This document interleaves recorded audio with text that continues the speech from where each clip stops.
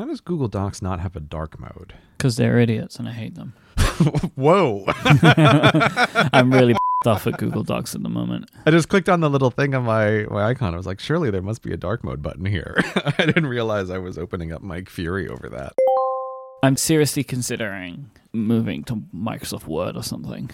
Really? Yeah. I should retract that tremendous question mark, really, because I haven't used Microsoft Word in 10 years at this Okay, point. well then. So like I'm not up to date. Maybe No. Word's amazing now, but when I was putting together worksheets for school, Word was no fun whatsoever. So there's a lot of asterisks here because Okay. I know that Word has a collaboration now, you can do Google Docs collaboration, but I don't know how good it is. I would need to test that out.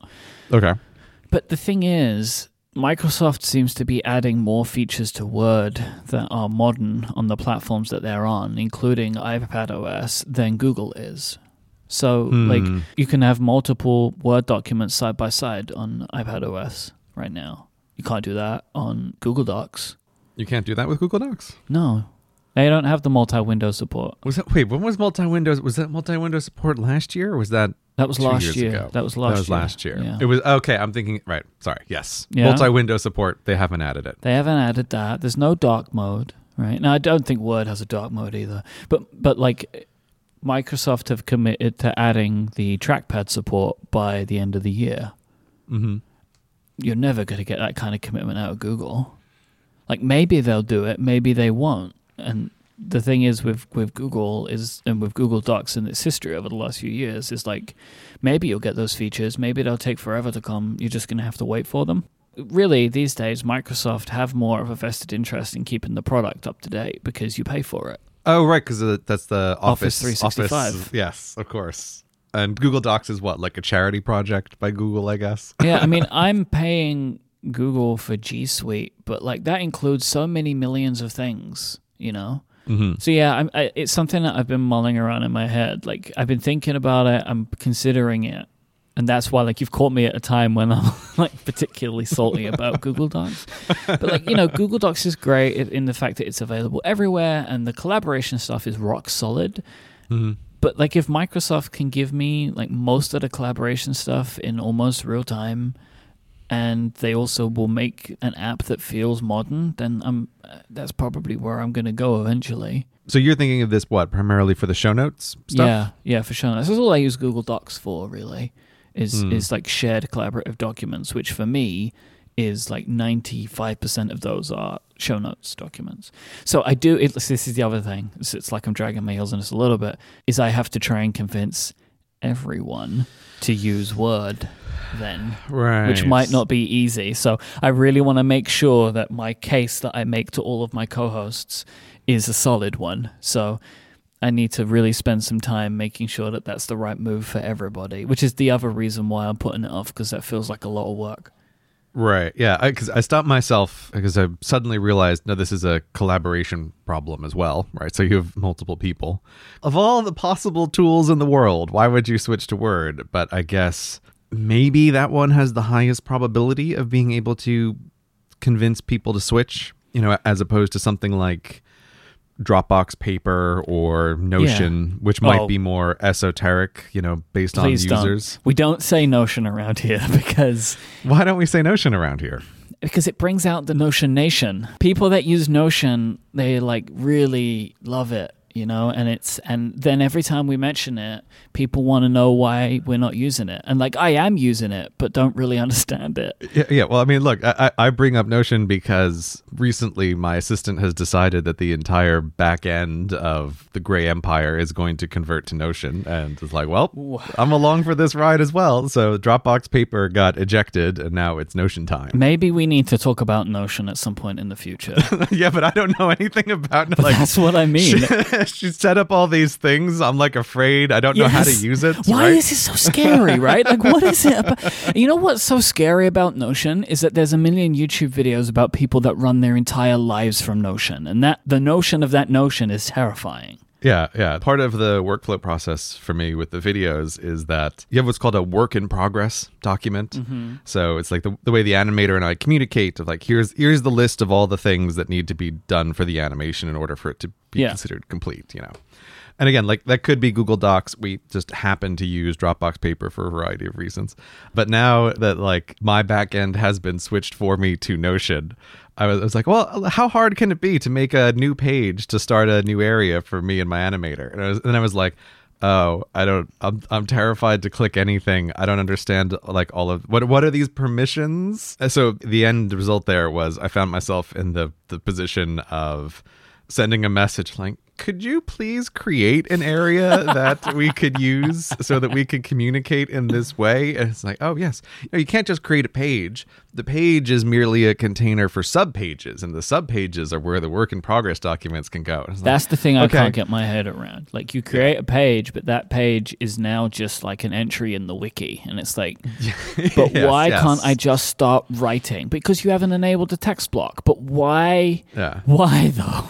That's a good comparison. It's very wiki. It feels like Notion is the new, just use a wiki for that. A wiki will solve all of your problems because it can be everything. Notion has already spawned a bunch of companies that want to be like Notion. Have you heard of Rome Research? Oh, yes. This is the other one I'm dimly aware of. A number of people have messaged me and been like, hey, man, I've got the solution to your Evernote problem. It's called Rome. That's why. Yeah, that's why you're hearing about it. I know nothing about Rome Research. I looked at it for 2 seconds and was like, this looks like Dropbox Paper, I guess. I don't know. All I know is at the moment is that it lives on the web.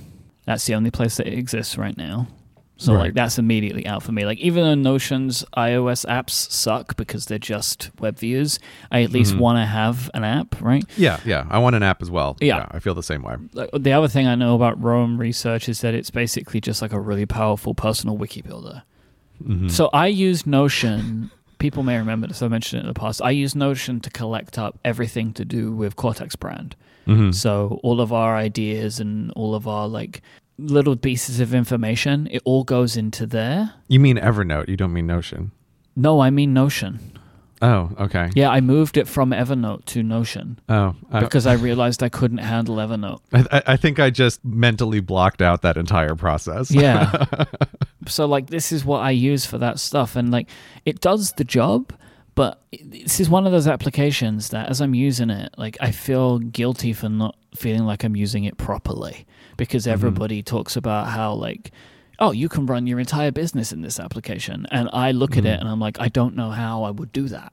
But it's like, I set up something, it looks like a page, but no, this is now just a folder. It's like, okay, so why doesn't it have a folder icon? It's all very confusing to me, Gray. Yeah, I was trying to add something on my iPad where I was writing a sentence. I just wanted to use the phrase and/or in a sentence. And so I'm typing out and/, and it's, the second I hit the slash, it brings up this big menu of options. And oh my God, I just did it. Yeah. Okay. Like, I'm happy this exists, but why on earth could I drop in a calendar now? Right, yes. And so I was unable to successfully type the slash symbol. Right? I've just done something terrible. Why is there a calendar here now? Okay. Yeah, that's what can happen. So I spent, I don't know, 30 seconds trying to figure out, okay, Notion must need an escape character for letting me type the slash. So I'm like, what is it that I need to type? I could not figure out for the life of me how to type the slash. So I just said, oh, it, I'm doing the other slash the other way. So like an idiot, I wrote and slash or with the backwards slash. Because it was just like, I can't figure out what the escape sequence is that you want here. I'm on my iPad. It feels a little finicky because it is this web view. Like, it's not quite working the way it's supposed to anyway. I'm like, the hell with this. They'll know what I mean. And/or I just look like a moron who wrote it backwards. Yeah, I feel like I just don't understand this application. I have a bunch of YouTube videos that I've saved to my watch later queue. Right, yeah, of various productivity YouTubers explaining Notion. And like, at some point, I'm going to watch those videos and see if they can try and explain it to me. But right now it feels a little like it's a lot, and I feel like I just want to do something very simple with it, and it does not want me to do that. Right. So this is not a candidate for switching Absolutely your not, show no, notes no. and trying to get everybody else on board. I don't want to accidentally drop in a 4-page calendar into my Cortex show notes document. Right. Or on any of your other shows, have your co-hosts accidentally drop in a relational database in the middle of a bullet point. Like, oops, I pressed the space key and now there's a page for every word in this document.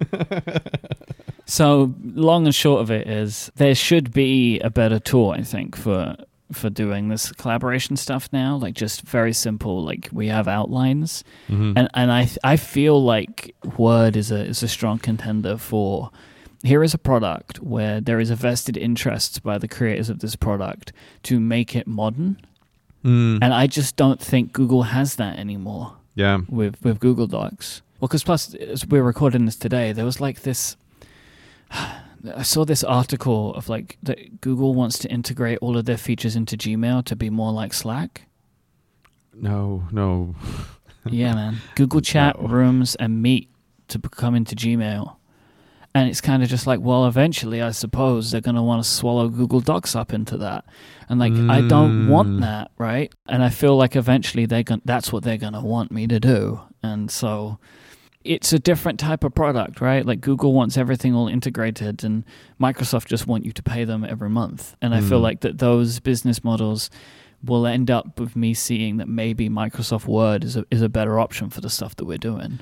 Yeah. Imagine like a native feeling application where we could put our show notes into. Imagine that. Yeah, that would be nice. I mean, I'm here using Flotato to have Google Docs in a little app on the computer, and I hate it.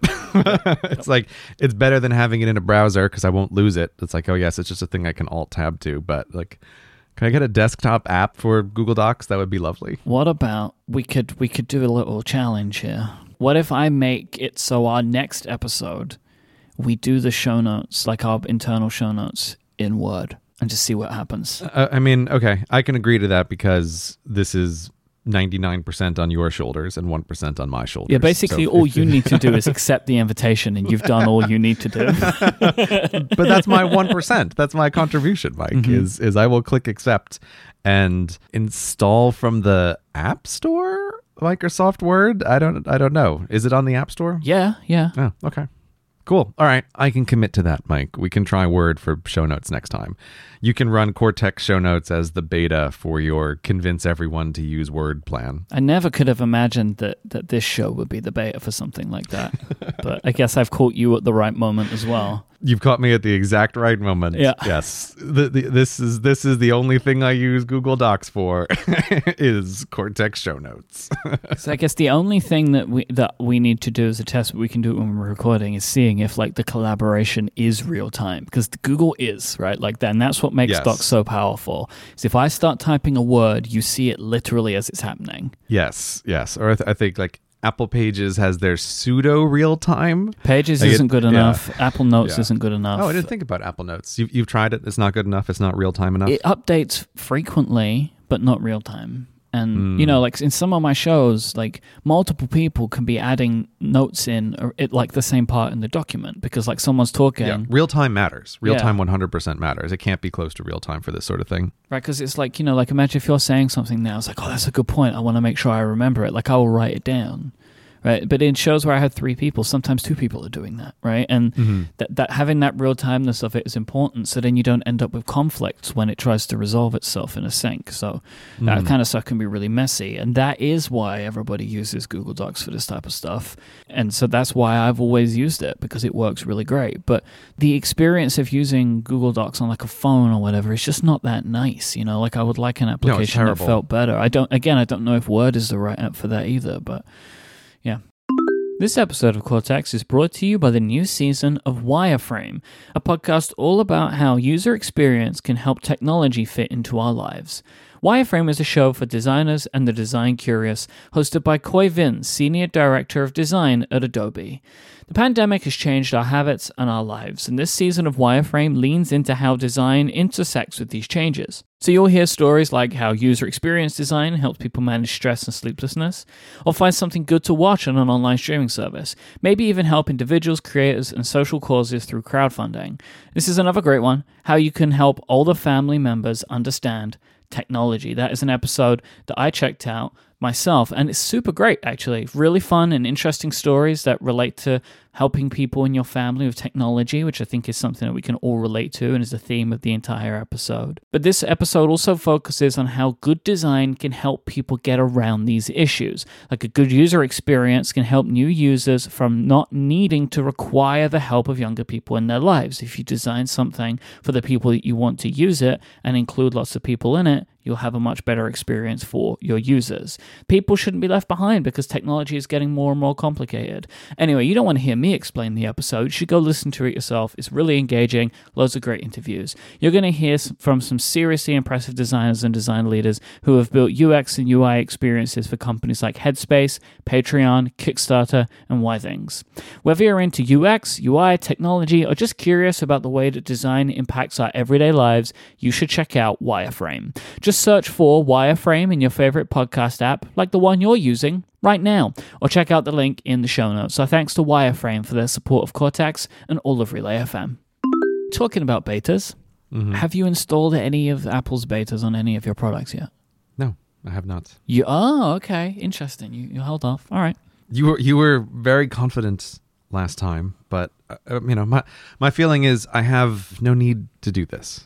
It's fine. I can wait this year. I'm not planning on installing any of the betas on my devices. Right. And, I'm sure also like the thing I'm thinking of, and this you can tell me if this is true or not. You were giving me a real song and dance show last time about look at all this magic with shortcuts. Mm-hmm. Look at everything that I have in my hat here, like just pulling out these rabbits. And while that is amazing, the problem with shortcuts in particular is installing the beta on one device means you're installing the beta on every device eventually, right? There's the beta spread of the shortcut stuff won't work everywhere. And so it's like, well, if I just start it with my loaner iPad, then I update some automation and now it doesn't work on everything where the beta isn't installed. And so it just like it spreads like a virus. I haven't had that happen. I'm keeping it. Okay.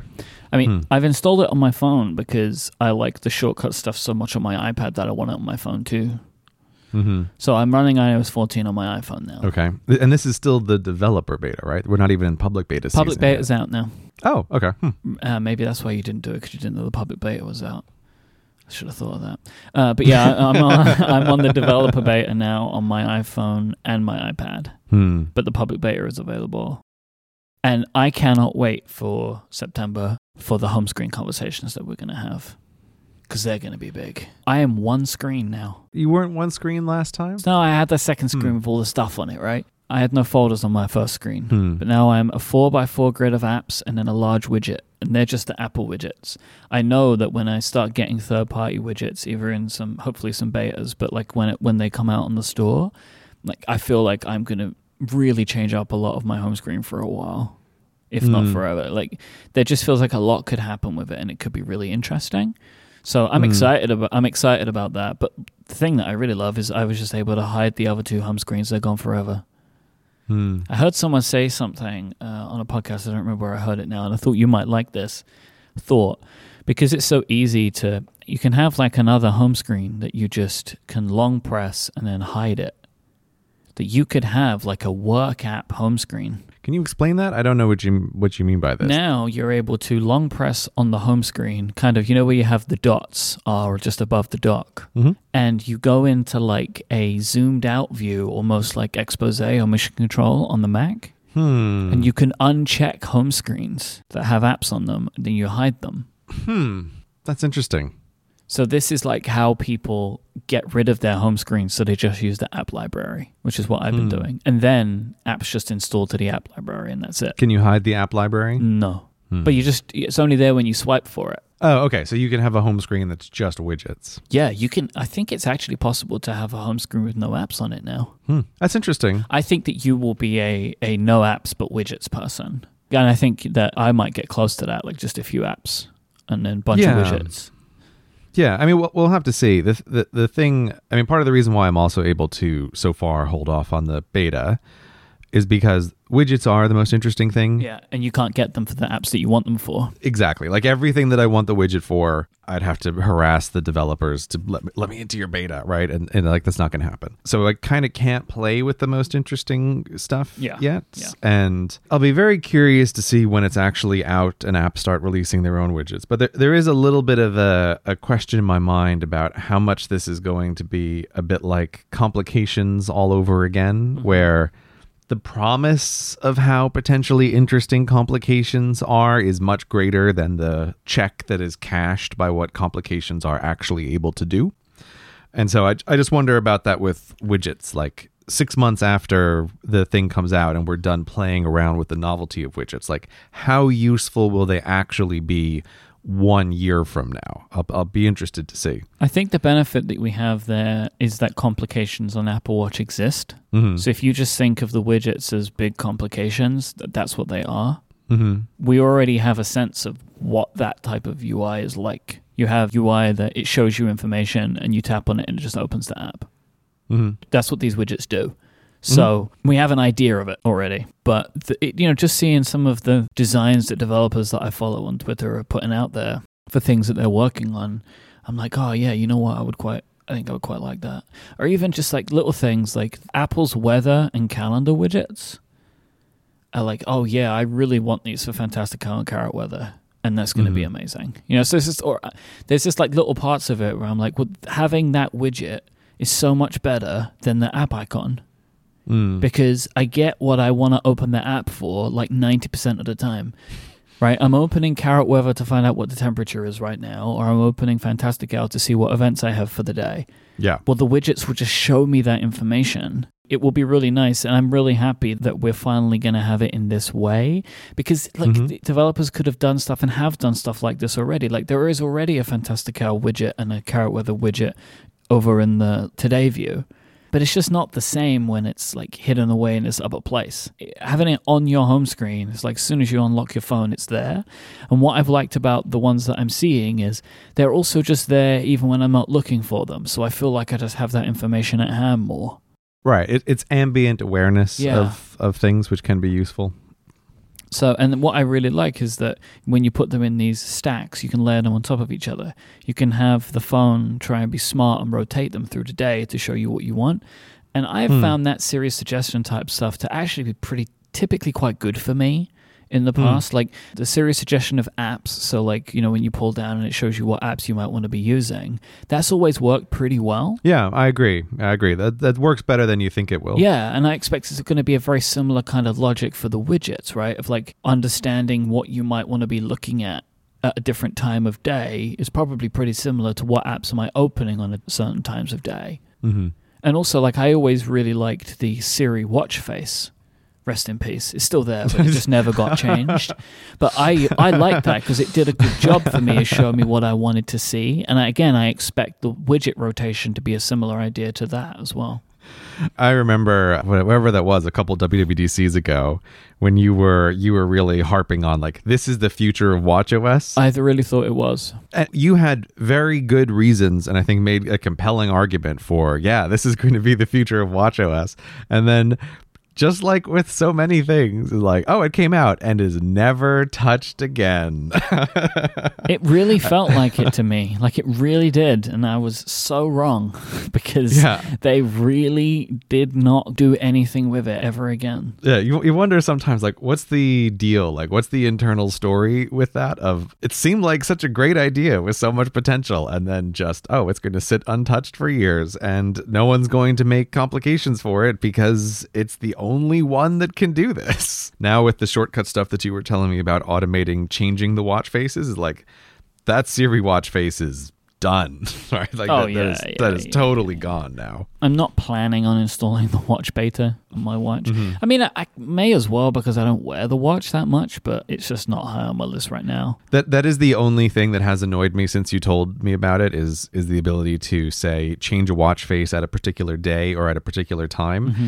And now every time at night I manually swipe over to my nighttime watch face, I'm a little annoyed. Yeah. I'm like milling my own grain here here? Like, I don't understand why I have to swipe this over. So if anything's going to get me for the beta, it's something like that, of just the continual annoyance of I shouldn't have to do this. Like, it's 8:00. Switch over to the nighttime face. Just do it. I've also spent a little bit of time in macOS 11. Oh, okay. I just assumed that you would not have installed the Mac beta because, well, let me guess, you're not running it on the production machine right now, of course. No. I'm not even running it on a computer that's mine. Oh, okay. You stole someone's computer? No, some time ago, Apple sent me a review unit of a MacBook Pro. Ooh, fancy, man. This was ages ago. Honestly, like, I think I really like it. You really like the beta? The way it looks. Like, I like the new look a lot.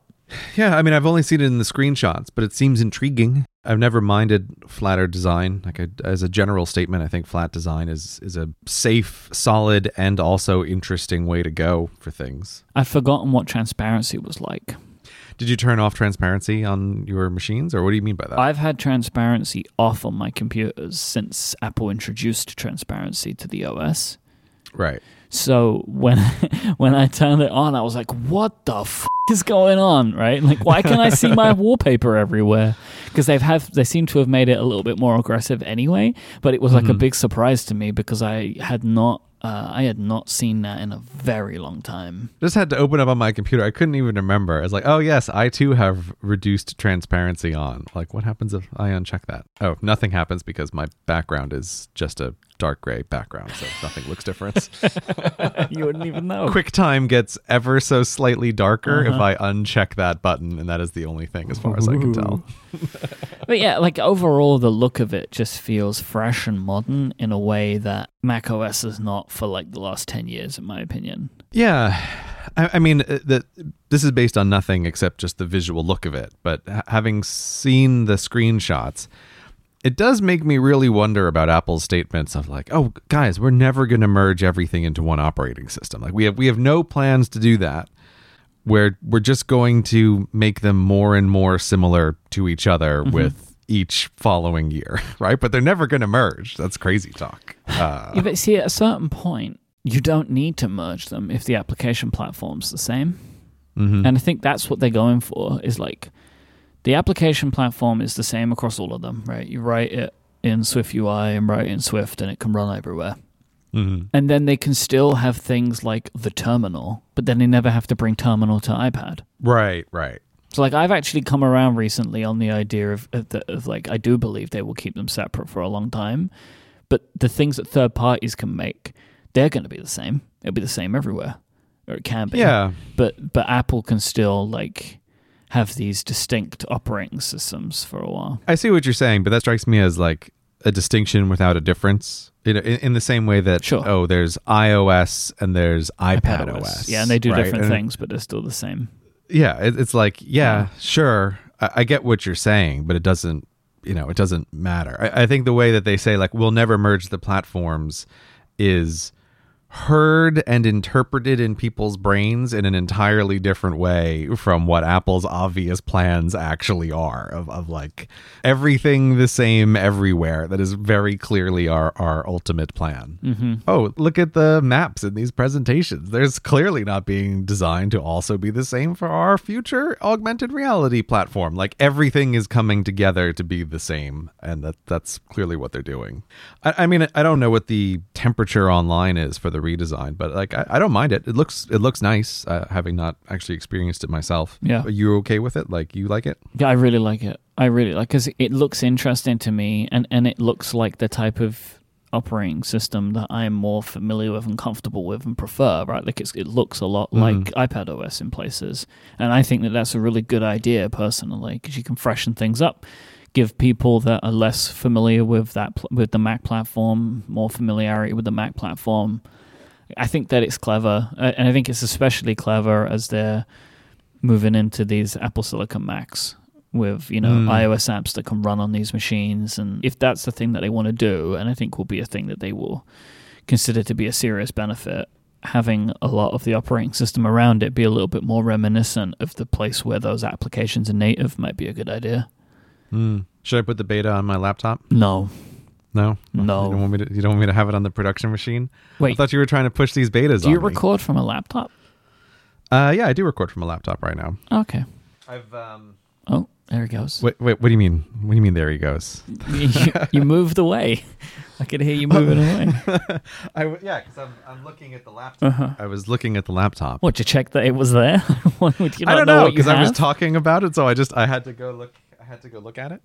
But no, in my division between standing desk and sitting desk in my eternal home office now, it's ended up that my iMac is at the standing desk, and my sitting desk, which is the podcast desk, has a laptop with a screen attached to it. Look, I've got so much. I bought one of those crazy external, whatchamacallit, the eGPUs. Wait, I've got a huge eGPU that's connected to the little laptop. another one? Because you went through this before, and you had all that trouble with the USB-C cable. We've been Thunderbolt through that cable. before. Look, it's I've been going totally crazy in my home office, trying to get the setups just right, and I eventually had to cave because the laptop running an external display, it slows it down, and I did have to go back to doing the eGPU, and I had used the Blackmagic one forever ago, but it was super wimpy and didn't really help a lot, so I ended up getting one of these Razer Core Chroma enormous eGPU things, and then got one of those GPUs that has 3 fans on it and stick it inside and try to make it work, and so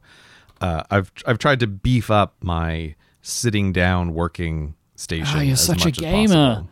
Oh my Yes. God, do you have RGB on your eGPU? You do, don't you?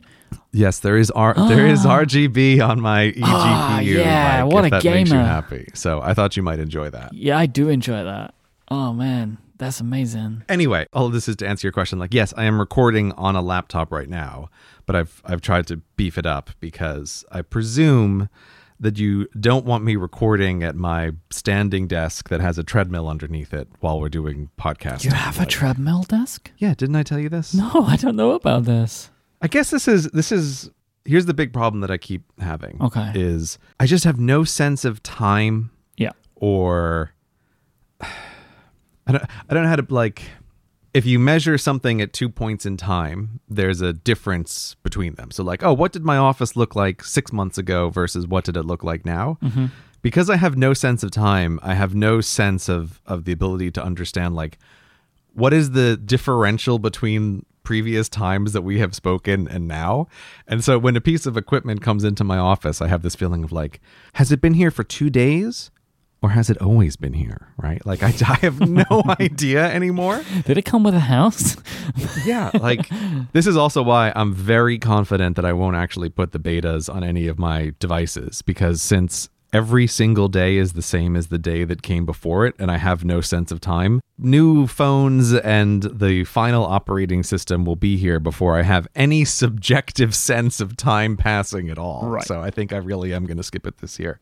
But no, I've got so much stuff in my office. Now I don't have any idea what is here and I have a boom arm. You know I'm recording on a boom arm. I know you wanted that. Oh my God.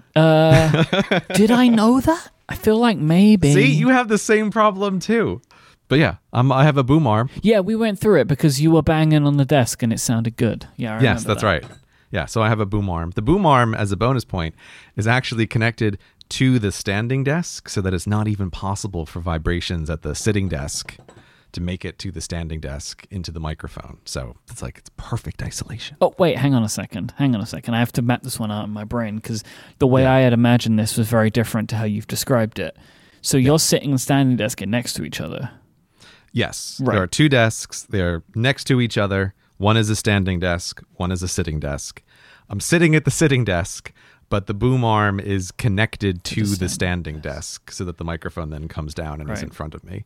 Because the way everything's arranged, that ends up being the nice place for it to be. Can I ask why you didn't consider a sit-stand desk? Okay, so the reason I didn't consider a sit-stand desk is that so I bought a 'cause of the treadmill to go with the standing desk. Because of the right? treadmill. Yeah. And Yes. where's the treadmill going to go? Where's the chair going to go? Okay. Exactly. Okay. The treadmill is one of those ones in theory you can put it up against the wall, but in practice, No one's going to do that. Yeah, you don't want to ever actually do that. I could have sworn I told you about it. But anyway, yeah. So the treadmill desk has been by far and away one of the best quarantine purchases. And I've I usually spend like at least 2 hours a day on it, like while I'm working and stuff. So what are you walking? Yeah, I set it for walking, Okay. and then I'm writing while I'm doing that. So it's taken the place of pacing back and forth in the office a little bit, is to be on the treadmill. And also for light editing, for either doing like audio or video editing, as long as it's not too precise, I can be on the treadmill desk and do that as well.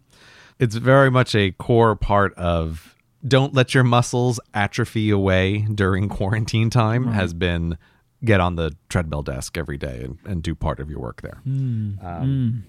Okay. But yeah, so anyway, I could have sworn I told you about that, but obviously I didn't, and I have no sense of time. And all of this was to say you don't want me walking while recording the podcast. I think you wouldn't enjoy that. No, I wouldn't enjoy that. That would be quite disruptive, I think. But I guess it's good because I know you would pace, right?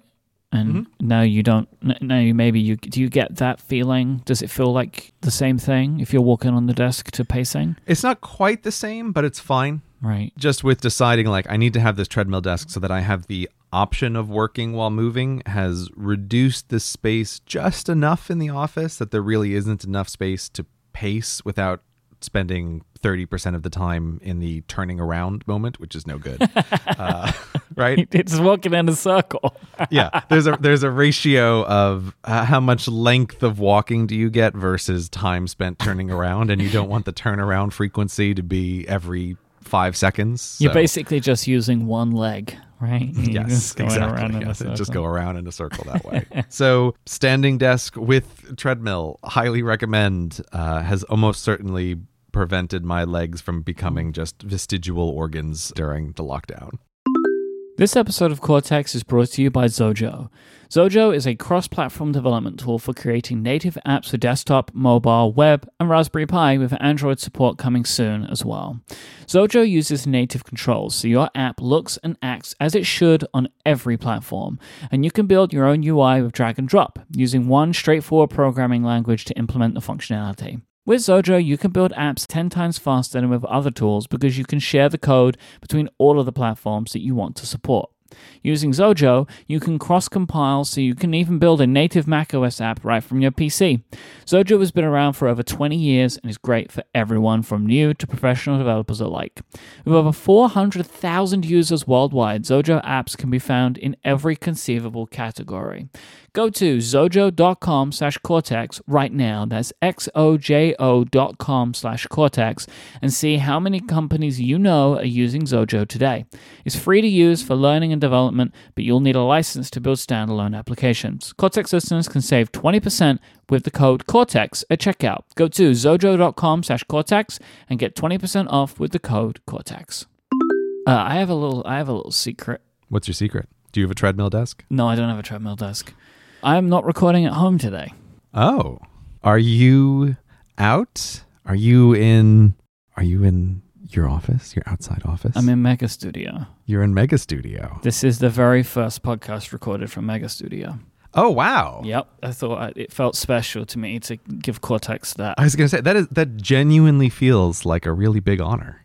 Well, it feels like the right place, right? Like the whole, I think like the Mega name came from the show, and like I've been chronicling the studio on this show. It felt like so I would say, people may notice that I sound a little different, because I might sound a little different because there's an echo still in here a little bit. I reckon I'm like 80% there, right? Like there's still more to do, but I'm at the point where I feel like it's good enough. Like I feel like the echo in here, or like the level of quality of audio I can get here, is about what I would get, or what I feel possible when I'm in like a hotel room or something. And I've recorded many episodes of Cortex from hotel rooms. So I thought to myself, I feel good about it. Like I want to give it a go. There's a couple of things more that we want to do that we still haven't done, which I think will continue to reduce the echo in here. But I'm really pleased with the lengths that we've gone to make it doable. So I figured maybe now's the time, and I'll find out in editing just how it sounds, I suppose.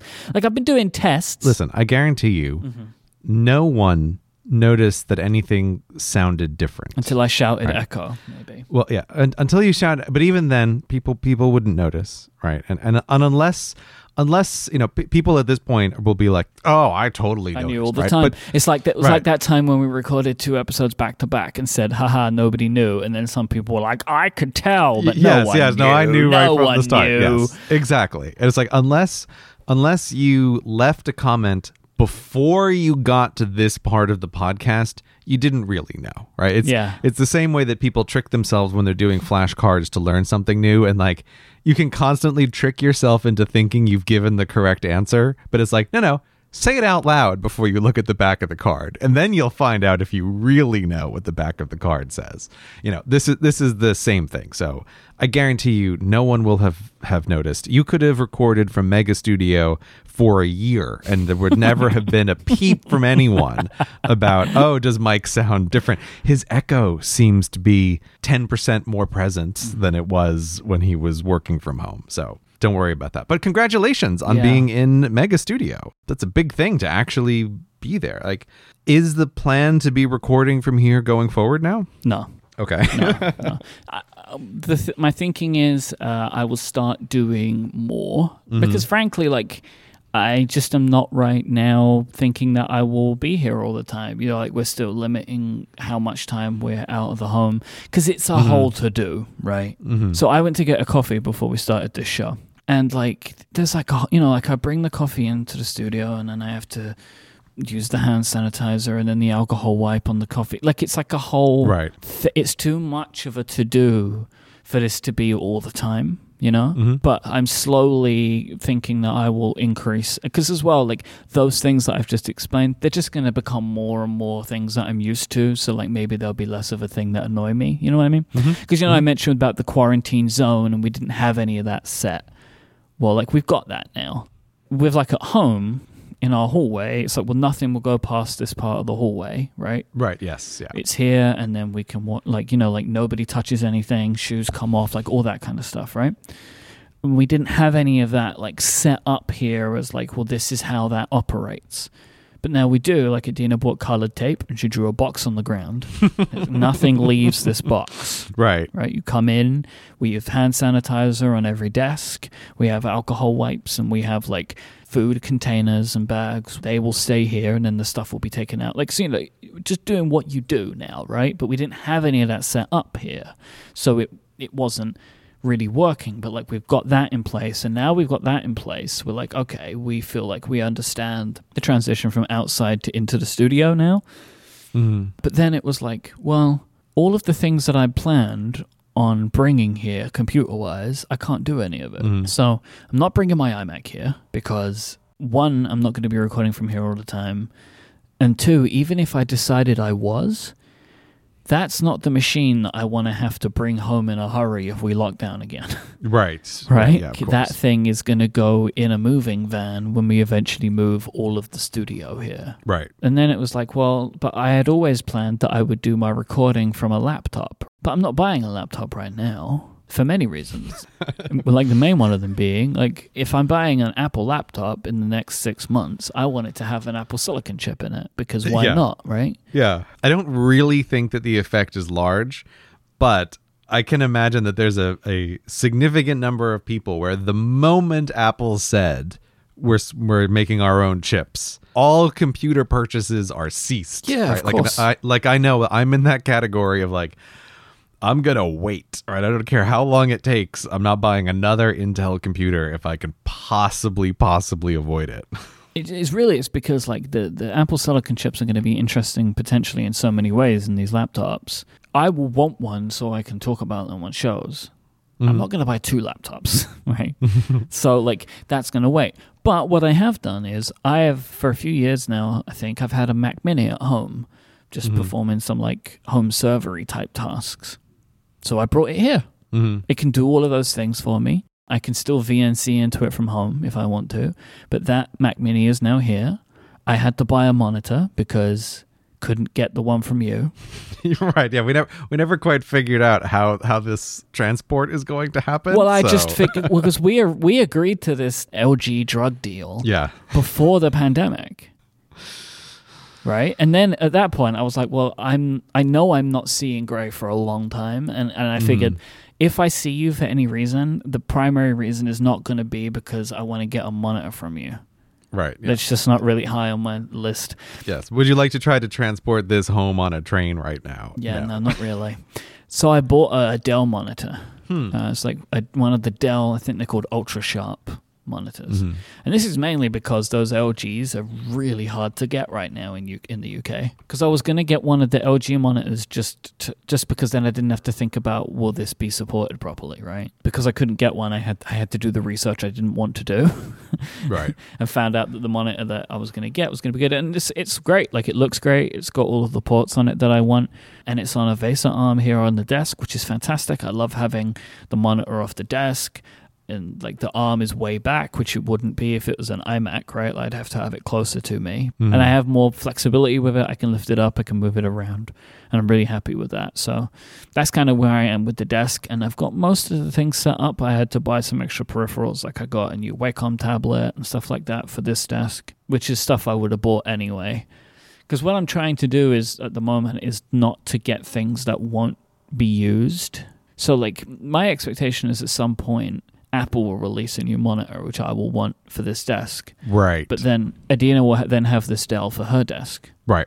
You're planning the pass-me-down path of electronics. Exactly. Yeah. And also, like, all of the gear that I'm using here is my travel gear.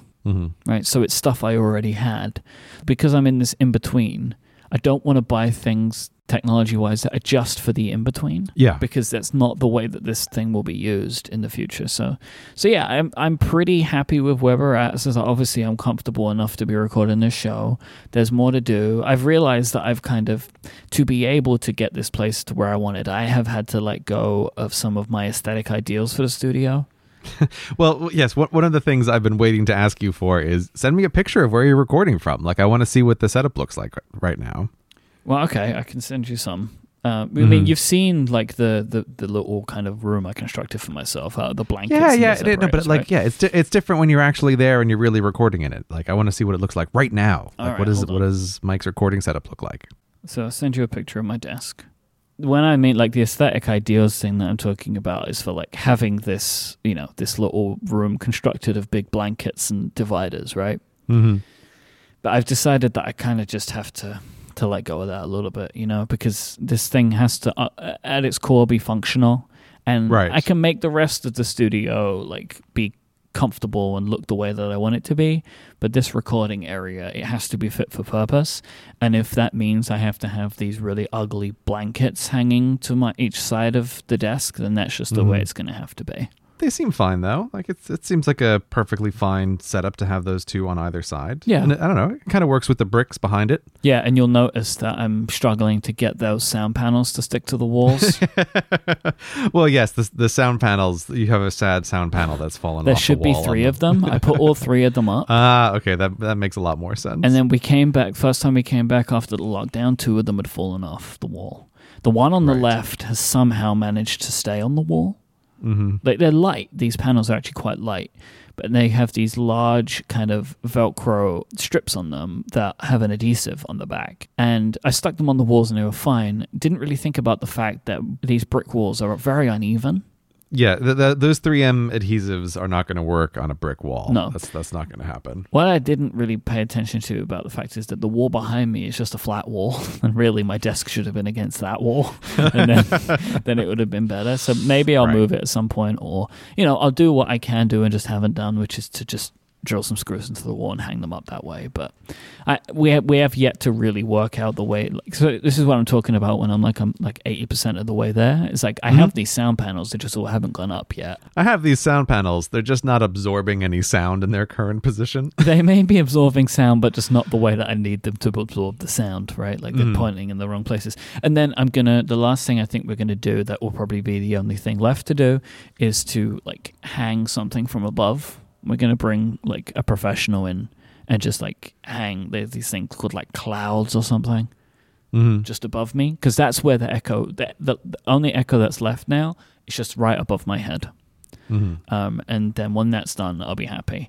And ultimately, this is still more better for me for more what I want than to put a room in this studio, which was a thing that many people recommended and a thing that I considered and looked into, right, to get a soundproof room and put it in the studio. And I really didn't want to do that because I didn't like the idea, and I still don't like the idea of like being in this little box. Because plus, it's gonna be gruesome in the summer, and you know, I really, you know, I left a small room to get a big studio. I don't want to get a big studio and then go into a small room inside of the big studio. Because even though I have these like curtains to my side or whatever, I still feel like I'm part of this bigger space. Mm-hmm. And I just don't really like the idea of it. And I'm having had all the research done and everything, like I'm pretty happy with where we've gotten to, and we just have that one last thing to do, and then I think we're pretty set. And then I'll be good to record from here. And then once I'm really comfortable with that, I can start being here all the time, and it will be fantastic. Well, it's really exciting that you're there and recording this first episode. I'm so happy. It just feels like it's got that effect that, you know, I don't know how long this effect will last, but probably quite a while of like, I feel productive when I'm here. Mm-hmm. You know, like, because I have this mentality of like, and I always felt this way when I would do co-work and stuff like that, of like, if I've left the house to come to this place, I should just get the work done. Mm-hmm. Otherwise, I might well be at home. If I'm not going to do the work, don't be here. Go home. Yes. So when I'm here, I'm like, I'm getting more work done. There is always like, this is a sort of Hawthorne effect where like, oh, just having done something differently improves your productivity. Like that always is the case, especially in the situation you're in where you're paying the rent for this to be the office, which is supposed to be like the production core of the most valuable work that you do. Keeping that foremost in your mind, I think is really helpful. And the most important part of that is recognizing like, yeah, if you're not getting work done, get out of there, right? Just like accept that fact and just go and try to keep it like a holy place where you're doing your work. I think I'll be able to do that. Like I have a comfortable area here, but it's still to be worked in. Because not all of my work needs to be at desks. Sometimes I'm just reading stuff and I would like somewhere comfortable to sit to read. But like being in this space just has a different feel to it. It doesn't feel like my home at all. And that was the whole point of getting this place in the first place. It was like having somewhere out of home where I can come and get my work done and then go home and then there's no more work done. When I initially decided this, we were like, the world is very different. And even though I was working at home, I was also leaving my home to do things. Social things and whatever. Not doing that now so much. So I have that at home feeling, like the working at home, living at home, completely at home feeling, even more than I did when I decided I wanted an out of home studio. Yes. Right. So I'm very appreciative of having this place now, and I think it will continue to be of great use to us as time goes on. But we've just got to get the last little bits done, and we'll be good. So I'm super happy that we're here, and I've finally been able to record a podcast from this place. Congratulations on getting that done. I am extremely envious of your non-home place to work. That's really great that you have that. Well, whenever you want to break the seal on your quarantine, I'll set up a desk for you. Nice try. I mean it. You ever want it? You can have it. You know. Yes. No. We're not going to break the seal just yet. That's why I said whenever. Right. It made me smile because just as this whole thing began, I was really trying to find another office outside of my house to work in, and obviously that got cut short. But one of the places that I was looking at, they're like, oh, we don't have any space available for you for what you need. I just got this email from them yesterday, and they were like, hey, you messaged us months ago about trying to find a space here. Well, we have so anything you need, right? And what was really great is like I was talking to them about one space where I was like, oh, this could work. But they wanted me to sign like a 2-year contract. And I was like, forget that. Like, are you crazy? No way. And this email that came from them was like, short-term, long-term, big, small, anything you need, we got it, buddy. Like we could Would do what you like us want. to knock down the wall between two spaces? We'll do it. Do you want to just rent it for a week? No problem. Yeah, it was just such a funny email to that's get, tough, man. and it's like, whoa, Feel for 'em. they have got to be hurted, because I also imagine like my email must have been at the like someone's going through their inbox for the past year trying to find everyone who's ever contacted them about looking for a place and just messaging them. And even for me, I was like, well, because of our situation, like I can't break quarantine yet. I'd love to help you guys out and help me out at the same time, but I cannot help you. So, good luck filling those seats, guys. This episode is brought to you by Squarespace. Make your next move with Squarespace and create a website for your next idea. It's so easy to use, and they have all of the tools that you're going to need. Squarespace will give you the ability to customize a beautiful award-winning template so your website is going to look fantastic, and you can even give it a unique domain name so people will be able to find your website easily. No matter what type of website you want to make, they have the tools. Squarespace is an all-in-one platform. There's nothing to install, patch, or upgrade, and they back everything up 24/7 customer support. So if you need any help, or the person that you're telling to set up a Squarespace account, if they need any help, they're going to have 24/7 customer support right there. Squarespace make everything easy. It's super easy to build a blog, a portfolio, an online store, a site for your business. And when I say about an online store, you can sell physical and digital goods with Squarespace. They have so much built-in stuff. It's your one-stop shop. You can even send out email campaigns now with Squarespace as well. I have been using Squarespace for a decade at this point. When I want to build a website, it's where I go because I know I can do it and it's super easy. I don't want to spend a ton of time getting everything set up. Once I have an idea, I want to get it out into the world. Squarespace lets me do that in a really great, really professional looking way. Don't just take my word for it. Go and sign up for a trial today. Go to squarespace.com/Cortex. No credit card required, and you can try it out for yourself. But when you're ready to sign up for a plan, they start at just $12 a month, but you can get 10% off your first purchase of a website or domain when you use the offer code Cortex at checkout. Once again, that's squarespace.com/Cortex and the code Cortex to get 10% off your first purchase and to support the show. Thanks to Squarespace for their continued support of this show and all of Relay FM. Squarespace. Make your next move, make your next website. So you published a little video. Would we call it a little video? It was... Let me say why I'm calling it that, actually. Okay. It was shorter than the videos you've been doing recently. It was pretty timely because it was related to some news that was going on. Yeah. And visually, it was more typical Grey style.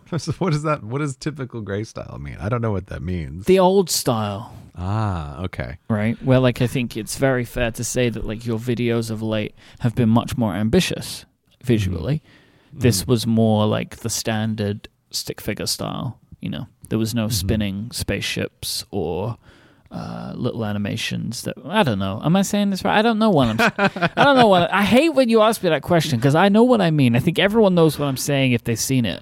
But then I feel like I'm being critical of the work of your animator, which is not what I'm intending to do. You're not being critical at all. The reason I ask is because I always think it's very interesting with any kind of media consumption is when you watch something, you have a response to it. And it's often hard to articulate why you have that response, right?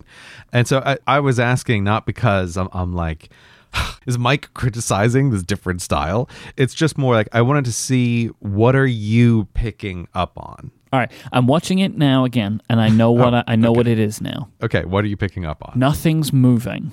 Yes. Okay. That is the key difference right there. That you like. This is one of those you don't notice, but your brain does moments. Whereas like it's hard to articulate unless you go back and you're really trying to pay attention. But that is the key difference. Nothing is moving. Everything is static slides. Or like the movement that I just saw was like that could have been done in PowerPoint. Yes. Right. Yeah. That is a key difference. There's no. I always forget what it's called.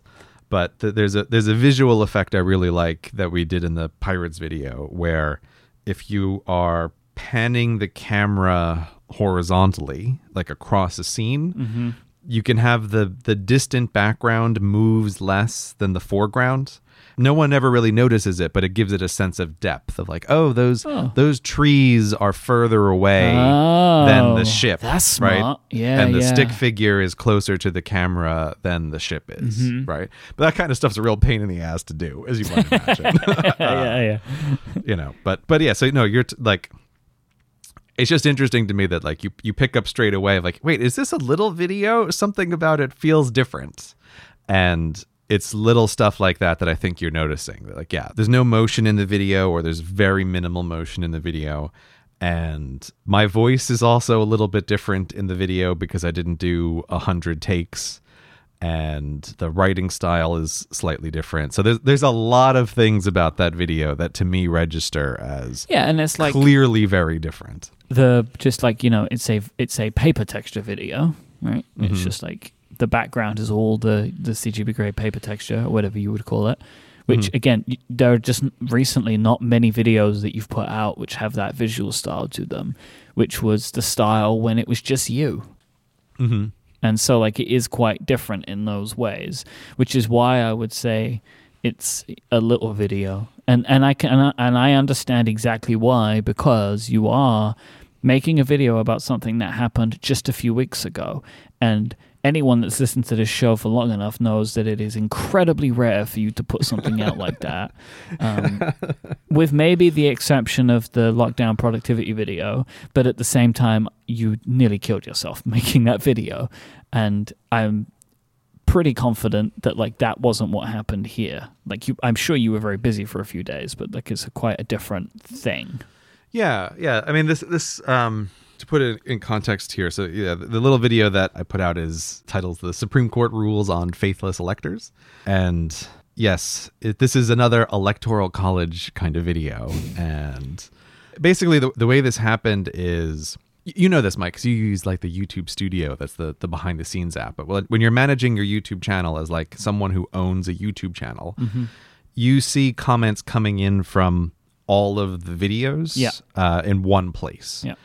And this is actually quite useful as a creator because sometimes it allows you to catch, something's going on with this video in a way that you wouldn't notice otherwise. Oh, right. Like the algorithms picked it up, so there's new activity on this video. Yeah. So like, there's a bunch of comments on an old video that I can see are coming in. Why is that? And so I was just doing something in the YouTube backend, and I saw that there were a bunch of new comments on the National Popular Vote Interstate Compact video that I'd made.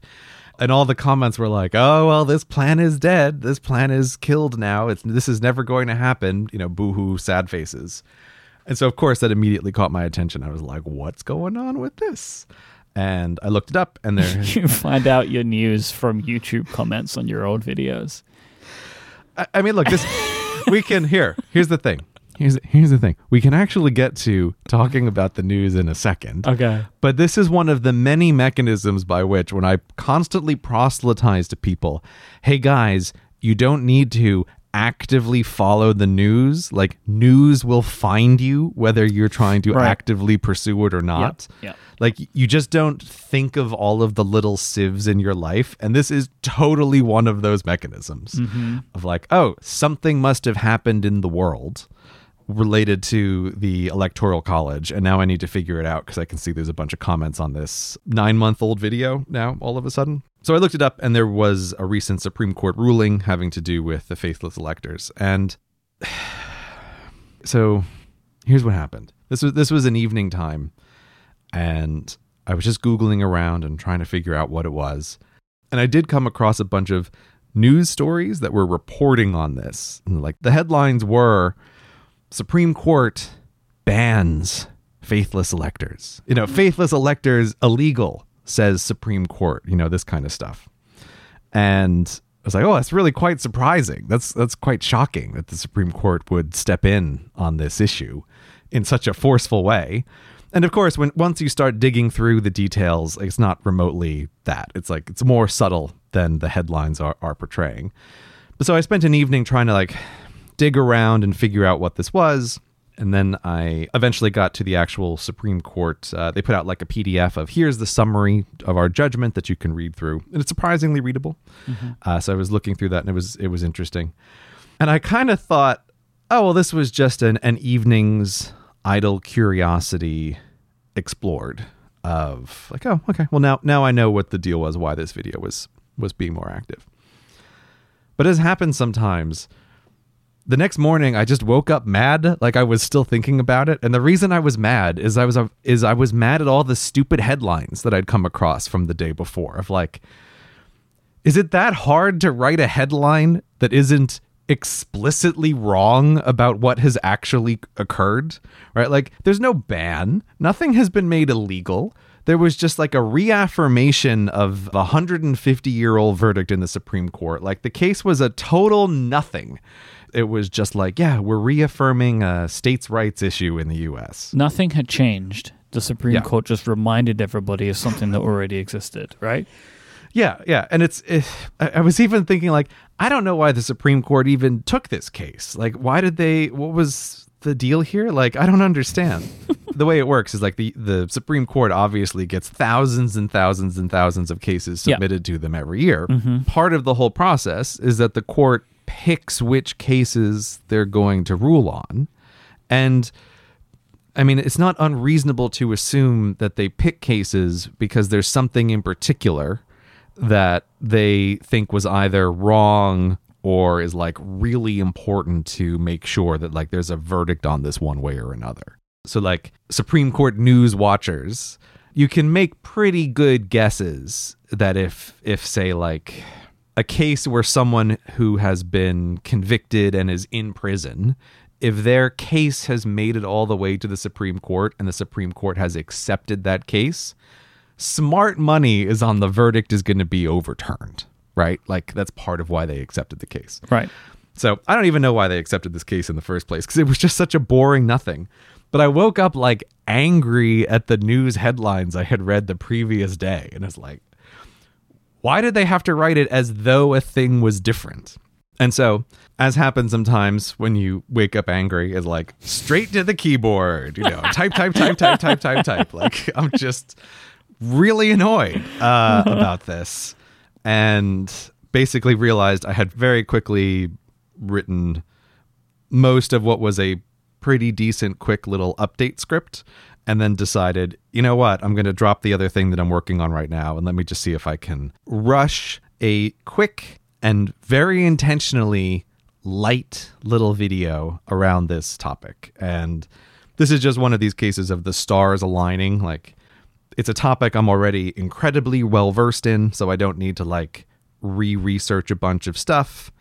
The video script itself can, the majority of it is just a recap of the situation so that you can understand what the verdict is, with a little bit of me like sticking the knife into the news about like these headlines are lying to you and then telling you like nothing has occurred here. But yeah, so it just sort of happened very quickly. And a thing that's been on my mind for a while and goes all the way back to September and changing the business model is I was very aware that like when the channel was younger, I did feel a lot freer to occasionally make just shorter videos on whatever, like on a really small thing. Oh, right. Yeah, because it just as a refresher, it's the idea that like if the Patreon was triggered on a per video basis, you felt like maybe you needed to have a real big point to each video.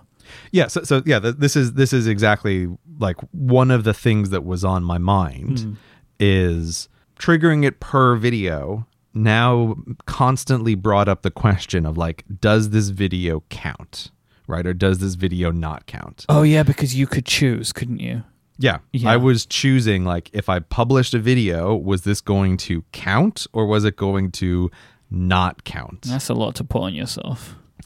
Yeah, and it was a thing that over the course of a couple years, I recognized was genuinely becoming a real problem in the way that I was thinking about topics and like working on stuff. And so when I was making that decision to switch last September or October or whenever it was, one of the things that I had in mind was what I was thinking of as light gray.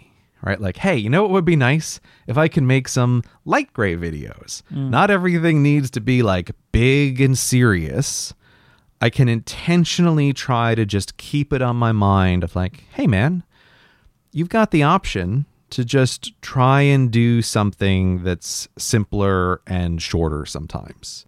Now, of course, like there's always costs with doing any kinds of projects. So, one of the things I've talked about a lot this year is the change to my workflow of like, oh, I have things that are topic locked, and I'm trying to really stick to that, and it's very helpful.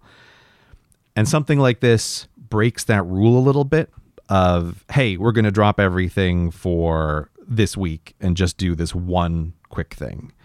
Like I don't want to do that very often because I think that does have other consequences. But it's useful to keep in mind of like when the stars align, that can make sense to do. And since changing the way my business works, this has been on my mind of like, just keep your eye on the horizon for if this case comes up. This is now an option that's available and you can just do. And it's not something you have to agonize about. Does this video count? And if it doesn't count, does it make sense to work on? So I have to say I'm really pleased with the way this has gone of just like, okay, I can make a little thing. I can put it up. It's totally fine. And it's another way in which I'm grateful that like through the support of my audience, I have options to make different sorts of stuff. And I'm always very careful to not say like, hey, I'm going to be able to make more, because that's not just the way my channel works. Mm-hmm. But I have the ability to like put out a smaller thing like this sometimes. And I think everybody is happier to like have the video than to not have the video. And it's nice to, as the creator, be able to think, oh, there's just something smaller here that I can do.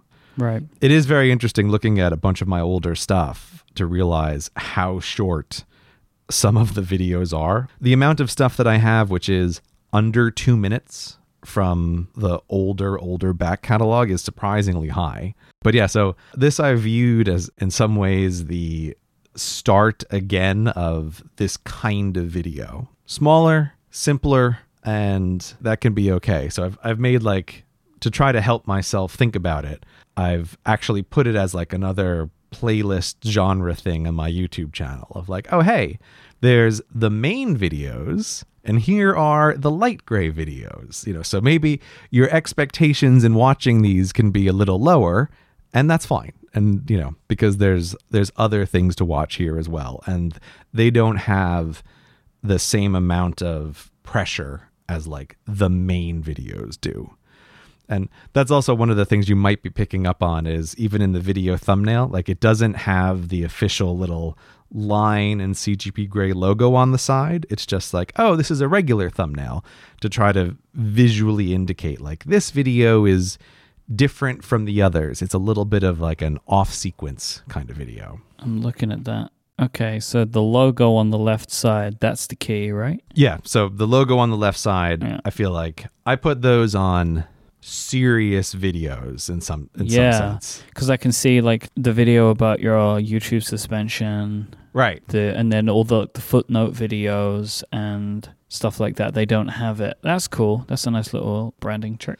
Yeah, again, I don't think anybody consciously notices it, but it's something I just try to do to enforce, like, here is this distinction. And so I just going through the back catalog and trying to collect up all of the, here's the random other videos and put them in one place. And like, okay, great. Now this is a genre. We have official, heavy, serious, like Grey Explains, many drafts, hundreds of hours of animation kind of videos. And then down at the bottom, it's like, oh, here's the other stuff. Here's the light gray stuff. Enjoy. I hope you like it. Do you see this as a shift to your theme? Do you think No. I like what I think of this is, I mean, Mike, you know this as well, right? When you have a direct dependency on the audience for what you're making, it intrinsically changes the way that you think about things. And so I just really think that for my YouTube channel in particular, ultimately going to the per video thing, it made sense for a little while, but it grew into more of a problem than it was worth. And so switching to monthly got rid of that problem and now allowed me to go back to a thing that I used to do more frequently, but just died out as the problem of like, does this video count, grew more and more in my mind. So I don't think it's a new direction.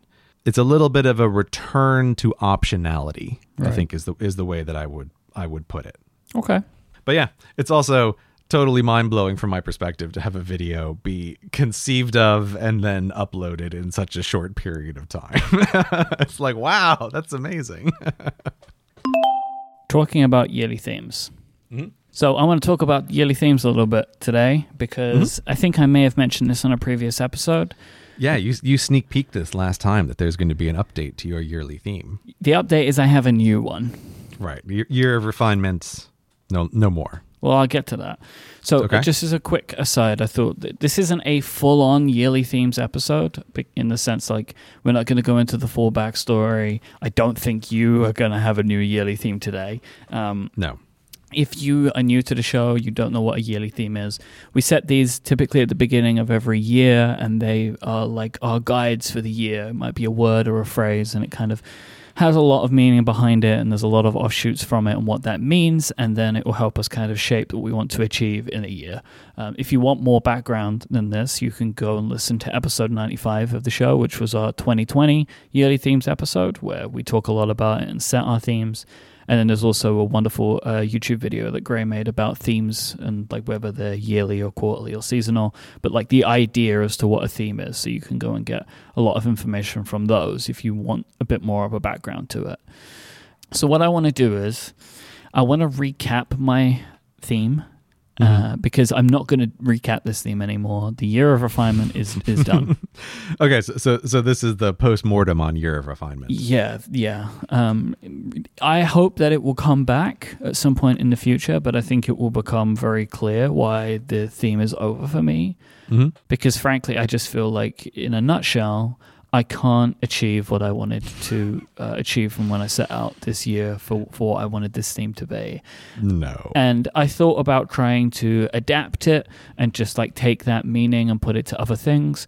And I was thinking about that for a while, but ultimately I ended up landing on something which is quite different and made much more sense than me just trying to find ways to make refinement fit to the other things. Because frankly, I'm not in refinement at the moment. That's just not where I am, and it's not what my focus is, because I've upended so much of my life in the last few months. It's not refinement. Yeah, and even just that thing of trying to refit the theme, I feel like, no.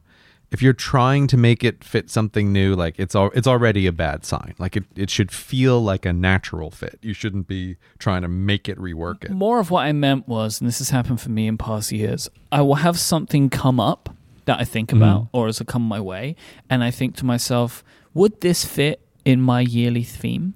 And then I kind of look at my yearly theme and be like, okay, it fits if I think about it in these ways.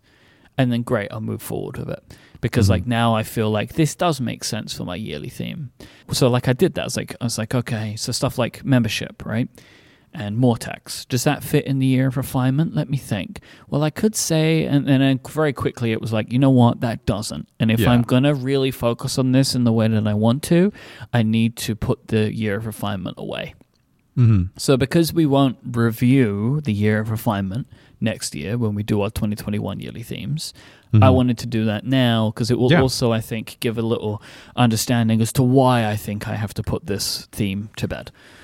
So I had a few different areas that I wanted to focus on. So first was to do what I kind of considered as to better myself in the ways that I was interested in. So understanding more on food, understanding more on culture. Well, the opportunities that I wanted to give myself, I can't do. So, like obviously I'm not eating at restaurants at all, which was part of it, but also was to take courses and stuff. Like I mentioned that wine was a thing that I was interested in. Well, I had a couple of courses booked, but like I'm not doing them. One of them has been moved to way later in the year. Like, and really the year of refinement, like a lot of it was focused around this very first point. So the fact that I can't really do any of that the way that I want to makes me feel like I liked this theme a lot and everything that it stood for me, because it was a lot more focused on taking time this year for me, just for me, and being that as like a part thing that I wanted to work on was myself. I want to do this, but I'll do it when the world is in a different place. The other thing was hobbies. And the main hobby that I'd set that I was excited about and interested in was like pottery. And that requires going to places. Or getting a pottery wheel for your house. You can't put a pottery wheel in your home. It has to be like out. Well, you can, but then you'll ruin whatever room you put it in, right? People tend to put them in basements or in sheds. I haven't got either of those. I do have. Adina did buy me a wonderful little gift of like a hand clay thing. So I'm going to try that out. But what I really want to do with the pottery stuff is wheel based, right? Like to actually do things on a pottery wheel. And again, I know I enjoyed that and I know I want to do more of it. So when I can, I will go back to it. But that's not going to happen anytime soon. I have gotten kind of two things in my life now, which I do consider more of new interests. One is like over the last few weeks, we've been watching a lot of movies. We are typically TV show people for home viewing because we like to binge shows. But we decided, well, what if we just like quote unquote binge movies? Pick a director, pick an actor, watch a bunch of their stuff. So we've been doing that, which is because I love movies, but just never really watch movies at home very often. And this has been like a good reason to watch movies. It's because at home I like kind of dependable viewing, right? So like you pick a thing and you start watching that thing, like binging a TV show, and you know, like this is what that TV show is going to be for a while, and that's your show. And movies are like, well, it could be anything, and also like movie to movie, do you have any idea what the quality is going to be like? Are you going to like them, right? Like, but what I found is in picking certain directors or actors, if you like their work, there's typically a through line. Yeah, that's an interesting thing to do for this concept of binging movies, of picking a director, picking an actor, because like with many things in life, there's options that you think of as like the high variance option and the low variance option. And TV shows are the low variance option. Like, oh yeah, you kind of know what you're going to get. There's just the question of a season changeover, you know, and especially like a writing team changeover. But like generally, you getting what you know. And then movies are the high variance outcome, which is why it can be hard to pick them. Like I think of our viewing habits, and it is always the same thing. Like aspirationally you want to watch a movie, and then you sort of fall back on stare at the Netflix TV show and be like, I don't even know what kind of movie I want to watch, let alone like if any of these ones will be the right ones. And so it's like, oh, there's an hour of not picking a movie and then that is exactly settling on The Office, right? It's like Adina will say, I want to watch a movie, and I'm like, well, what movie? And then like I never know what to pick. Like I get real like paralysis of choice with home movie viewing. Like I never know what to go for. And so I typically will just watch comedies because they feel like the safest option for me. But so we've been, you know, like we started with like, watched a bunch of Tarantino movies because I think it was just like I wanted to watch Reservoir Dogs. I'd never seen it. And I was like, well, let's just watch a bunch of these. Then I just was like, well, why don't we watch... We've watched like a bunch of Tarantino movies, which all are kind of quite violent or like gangstery. So I was like, you know what I want to watch? Oh, why don't we watch The Departed, which is a movie that I really like, and I wanted to show it to Adina. And I was like, you know what? I love Leonardo DiCaprio. Let's watch a bunch of Leonardo DiCaprio movies. So that's kind of like where we're going at the moment. And then it's like my favorite director is Martin Scorsese, and he has directed a bunch of Leonardo DiCaprio movies. So once we're done with Leonardo DiCaprio movies, I think I then want to move on to just watching a bunch of Scorsese movies. So like I think this might be where we go for a while, just like following these chains. But it's like, well, we don't have to. All we have to do is which Leonardo DiCaprio movie are going to watch today. Yeah. And that's way easier than like which movie. Right? Yeah. So that's a million times easier. I'm always struck by the absurdity of the situation, which is like, okay, turn on Apple TV. Now I have all media produced by humans available for me to watch. and it's like, And I kind of don't want to watch any of these things. Yes. Right? Like, it is an absurd position to be in. It's yeah, I don't know. So I have to say, I'm giving 2 thumbs up to this algorithm of yours. I think this is a great idea to try to constrain it in some way by director or actor. I think that's a fantastic idea. And I like it because it gives you the ability to have a little bit of continuity in the comparison game of, oh, what is this actor like compared to these previous 2 movies? And like, it gives you a different level to think about and enjoy what you're watching. So I really like this. This is a great idea. And I like it because, like, as I say, I really do love movies, but I just find myself never watching them at home. So it's nice to be able to get into that a little bit more, because typically, like, like a movie will end and we'll talk about it a bit, and we don't do that after we watch like 3 TV shows. There's nothing to talk about typically, right? Like with most shows, but like a good movie will leave you thinking about something or wanting to talk about, like, oh, I liked these choices that they made, or I'm not sure what I thought about this, or we also watched a bunch of Christian Bale. Oh no, we didn't start with Scorsese. We started with Christopher Nolan. We started with Tarantino, then we did Christopher Nolan. This is not important. And then the other thing that I've gotten people need to know, Mike. They must know. The other thing that I've really gotten into recently is Formula One. Oh, okay, so this is going to be your sport to follow? Yes, actually. We watched the Netflix documentary Drive to Survive. Mm-hmm. It's just stupendous. And both me and Adina really enjoyed it. So then we were like, well, let's give Formula One a go. And we love it. And so we're just going to keep doing it. And it's a nice thing because it's something that we both got into at the same time with not really too much knowledge beforehand. Mm-hmm. So it's like something that it's not one or the other, like saying like, oh, you should, I like this thing, I think you might like it too. There's none of that involved. So yeah, it's really cool. And it's like in the sense for me of like, there's a lot that happens around it, which I can choose to follow or not. And that makes it feel more like an interest than just watching something. You can read the news about it, you can listen to podcasts about it, and there's YouTube. It's like it's a sport, right? Like I feel like I'm trying to explain sport to people now, but I've never been a sport person. But this one's just in the kind of the intersection for me, where for whatever reason I'm enjoying it. So I feel like this is the part that I've actually had the most success in, which is introducing things which are refreshed or new for me that I would consider hobbies or interests. Mm-hmm. The next part that I wanted to do in the year of refinement is to refine my work focus, like making some small adjustments, is what I said. Yeah, just some tweaks, here to the work. Or there, just like little bits. Yeah, everything's going great, just like, just a little tightening, little adjustments. That's what this year is going to be for your business.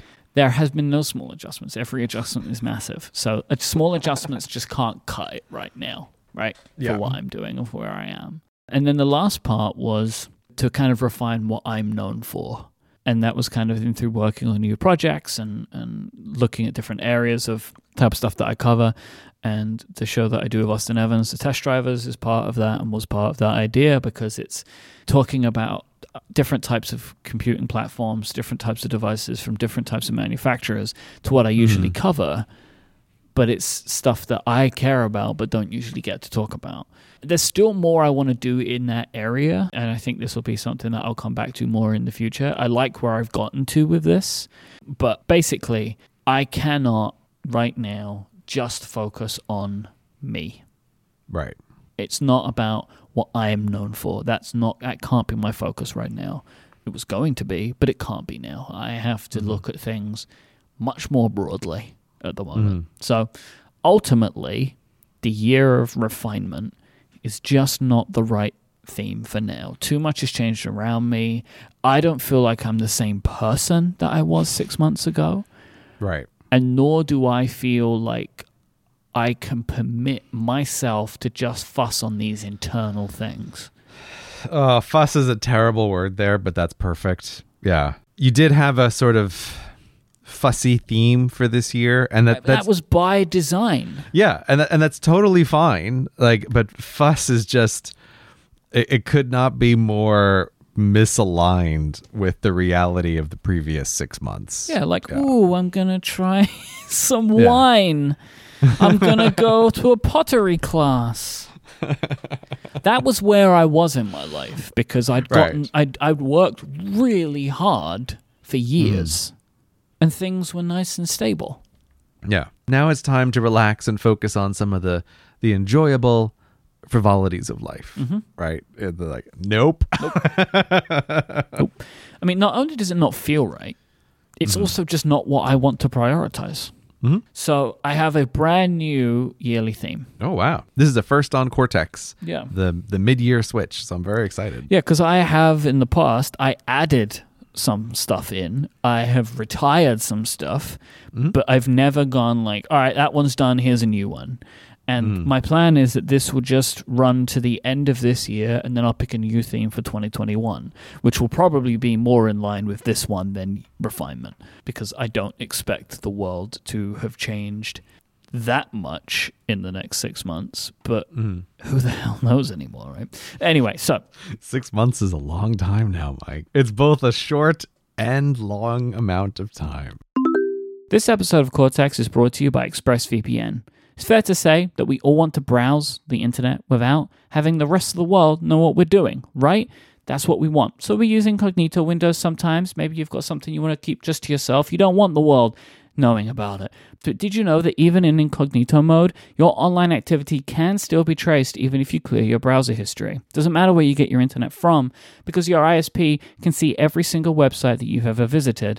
That's why even when at home, it's a great idea to use ExpressVPN. I use ExpressVPN, and I think that you should too.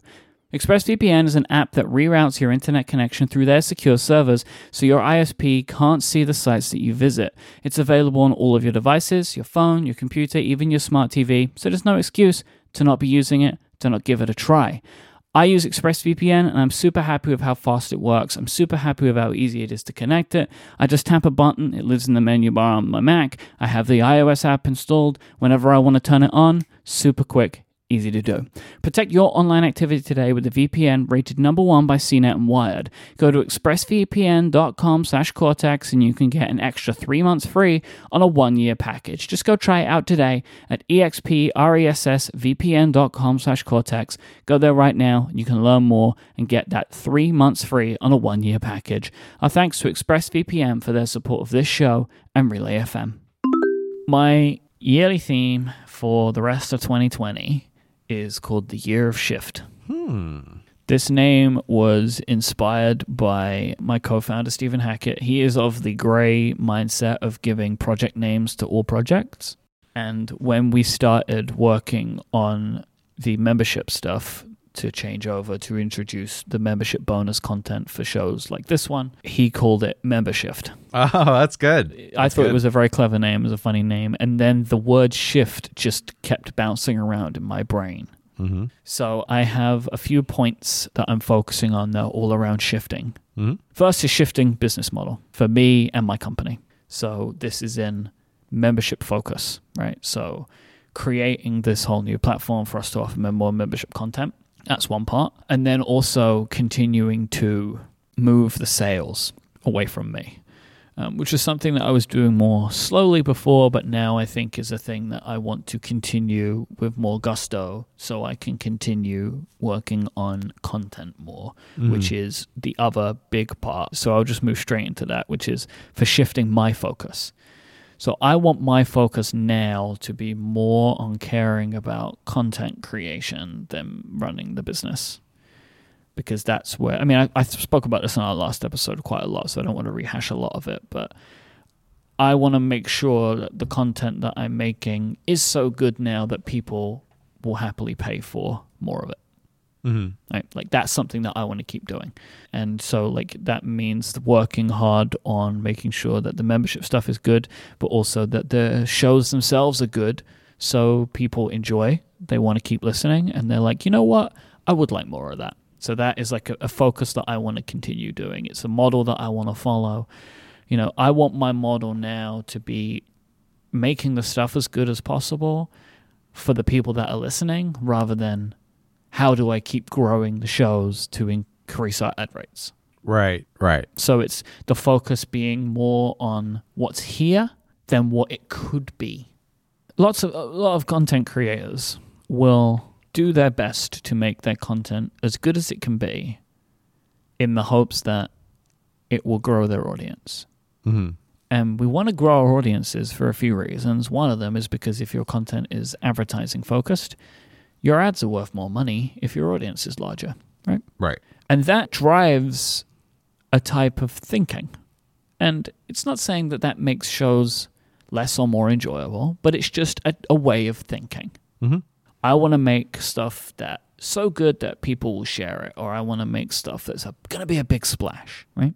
But now I think I'm more in the focus of, like, how do I create content which is in and of itself interesting for the people that already care?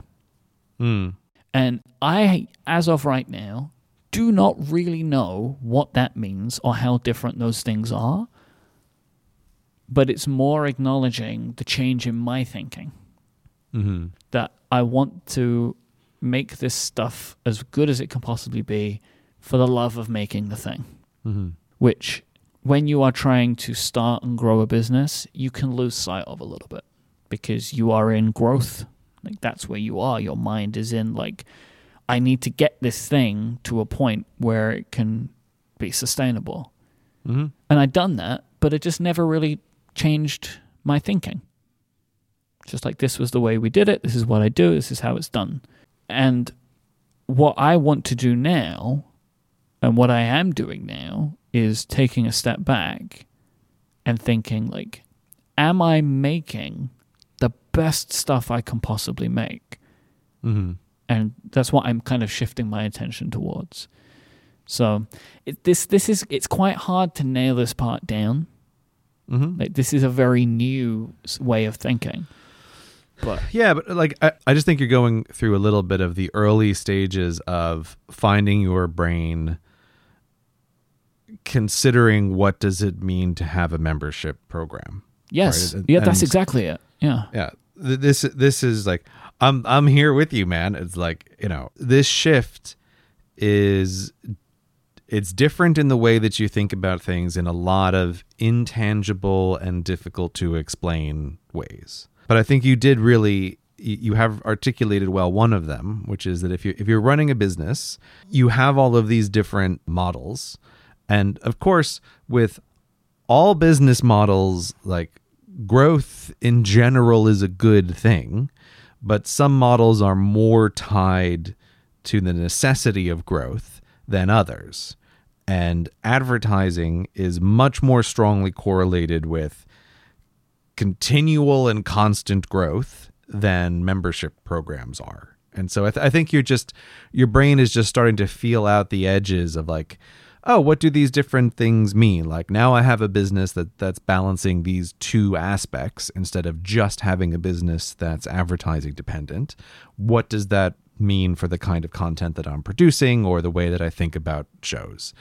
And, like, that's something that you have to figure out for yourself, but it does just change the way you think about stuff to, in this shift, be much more focusing on the membership side of it and the direct relationship with the audience than the advertising side of it.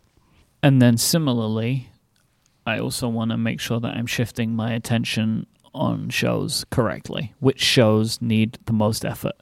Mm-hmm. Which shows require it? And making sure that I am serving all of those properly. Mm-hmm. So that's like another part of this. Also, like, in shifting my finances, like, thinking about where my money is spent. Mm-hmm. Like, I think this is just a good time to do that. Mm-hmm. It's a time of risk for everybody, right? And it's just making me think, okay, now that I'm spending money in different places, because, like, I'm not traveling, stuff like that, Mm-hmm. I'm just making sure that I have different sets of savings. I'm making sure that, like, just thinking more about where that's going now, right? Like, it's just a time to reset that, which I think is useful for everybody every now and then. I'm also shifting product creation for Cortex brand. So this has been a long time coming. We will have more to say on this in the future, but we've been working hard on what we've always spoken about, which was a version 2 of the theme system journal. Mm-hmm. There is still some version 1 for sale, hopefully quite soon, but then that will be the last stock of the version 1 of the book. Mm-hmm. So we've been making tweaks for the journal, and I'm now going to be much more involved in the day-to-day of how these things are actually produced and made. So that's been a big project, a very big project that I want to follow up on in the future. And then the last part of the year of shift is to... So if I was going to bring one thing of the year of refinement into this, it would be a little bit about thinking about me in certain ways. And the way that I brought it over into the year of shift is to shift my mental energy. So still trying to find time for myself somewhere in all of this, right? Which I still want to be able to make sure that I'm doing. But the place that I've landed on with the thing that I want to do the most now is in learning different technology things. So playing with apps and systems, because I love to do that. And there's some stuff out there that I really want to dig into a little bit more that I just haven't. I've been putting off for a while. Like what? Like, do you have a? Like, I'm sort of curious about the specifics of what you mean by this. If you can say at this point in time, Microsoft Word. Okay, right. But that's why I've been thinking about that. And then looking at stuff like Notion, right? Like, why do people use it? Like, I want to know. And the app drafts. I want to look into that a little bit more again. And look, I don't want to get into this now. I don't know if I'm ever going to want to get into this. But do I ever want to think about like app development? Now, I don't want to do it, right? But I think I might want to at least just try.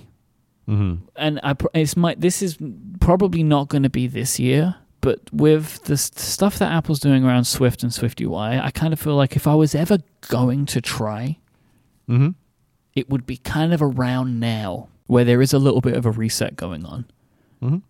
And, I've had some like very basic ideas, and I've seen a lot of the things that Swift and SwiftUI can do. And I see when people say like, oh, like this is a basic project and it doesn't require that much code. And I'm looking at those things. And like the ideas that I've had, it would fit in these what look like to be simple applications. So there's kind of a thought where I'm like, well, if I'm ever going to try, maybe it's sooner rather than later. Now, I don't know if that's now. I don't know if that's in 6 months, a year, or never. But it has just been in the back of my mind a little bit more. But I have other things that I want to get to before that. But these are the types of things where, like, and again, like, I think I was saying on the last episode that, like, I felt iOS 13 kind of passed me by. Like, I've really been digging into iOS 14 a lot. I'm just, like, really trying to understand it way more than I did with iOS 13. Because that's what I love to do, and I actually benefit from knowing this stuff. I should know this stuff in detail. Yes, being a domain expert in these sorts of things is a core competency that is valuable to you across many different properties. So, really just making sure that I'm spending that time, which is useful, but also stuff that I enjoy. So that's kind of a thing that I've been thinking about and looking at. There's also like a bunch of really weird new email products that exist, and I want to dig into those because why not? So like this is like a thing that I want to do. Like when I have time, I want to spend that time learning in different ways. And that was part of what the year of refinement included. But what I've decided is if I'm going to spend that time, I want it to be things that I care about, but things that still do matter for my work. Because if I can do that, you know what? I might make the shows better. And that's what I want to do.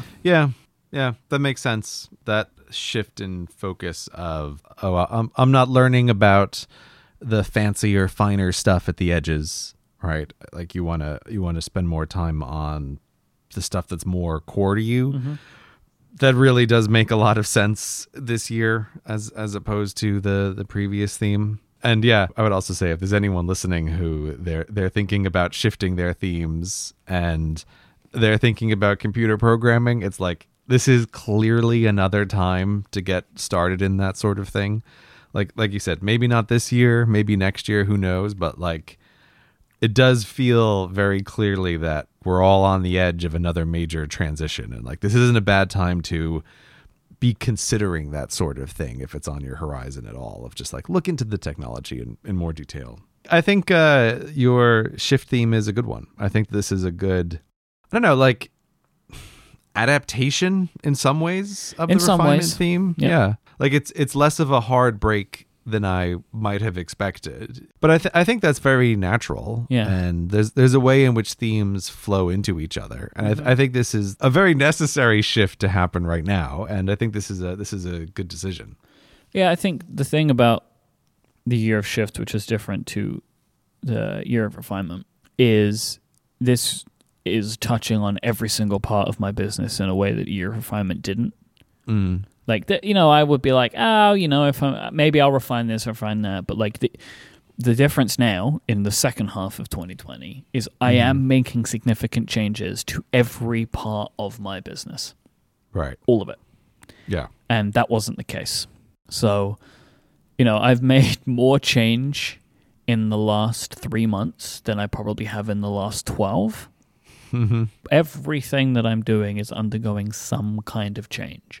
And a lot of that change is starting from me. Mm-hmm. Yes, there are outside forces, but ultimately, like, I'm not having these things just happen.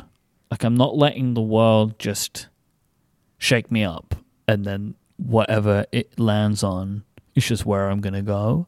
Mm-hmm. Like, I'm trying to take some element of control in it. This is where I'm going to guide it. And so that's the way that I'm dealing with this, right? Like, just where we are in where we are in July of 2020, right? Like, and so I've decided that, like, all right, we're going to draw a line in the sand and I'm going to shift everything around. Mm-hmm. And that's where I'm going to push forward for the rest of the year. I feel like that's normally where we would end the show, but we need to talk about getmoretex.com. Ah, yes, we do, don't we? Getmoretex.com. Getmoretex.com. You bought a lot of domains. I bought a since lot of the domains. last time. I bought a lot of domains.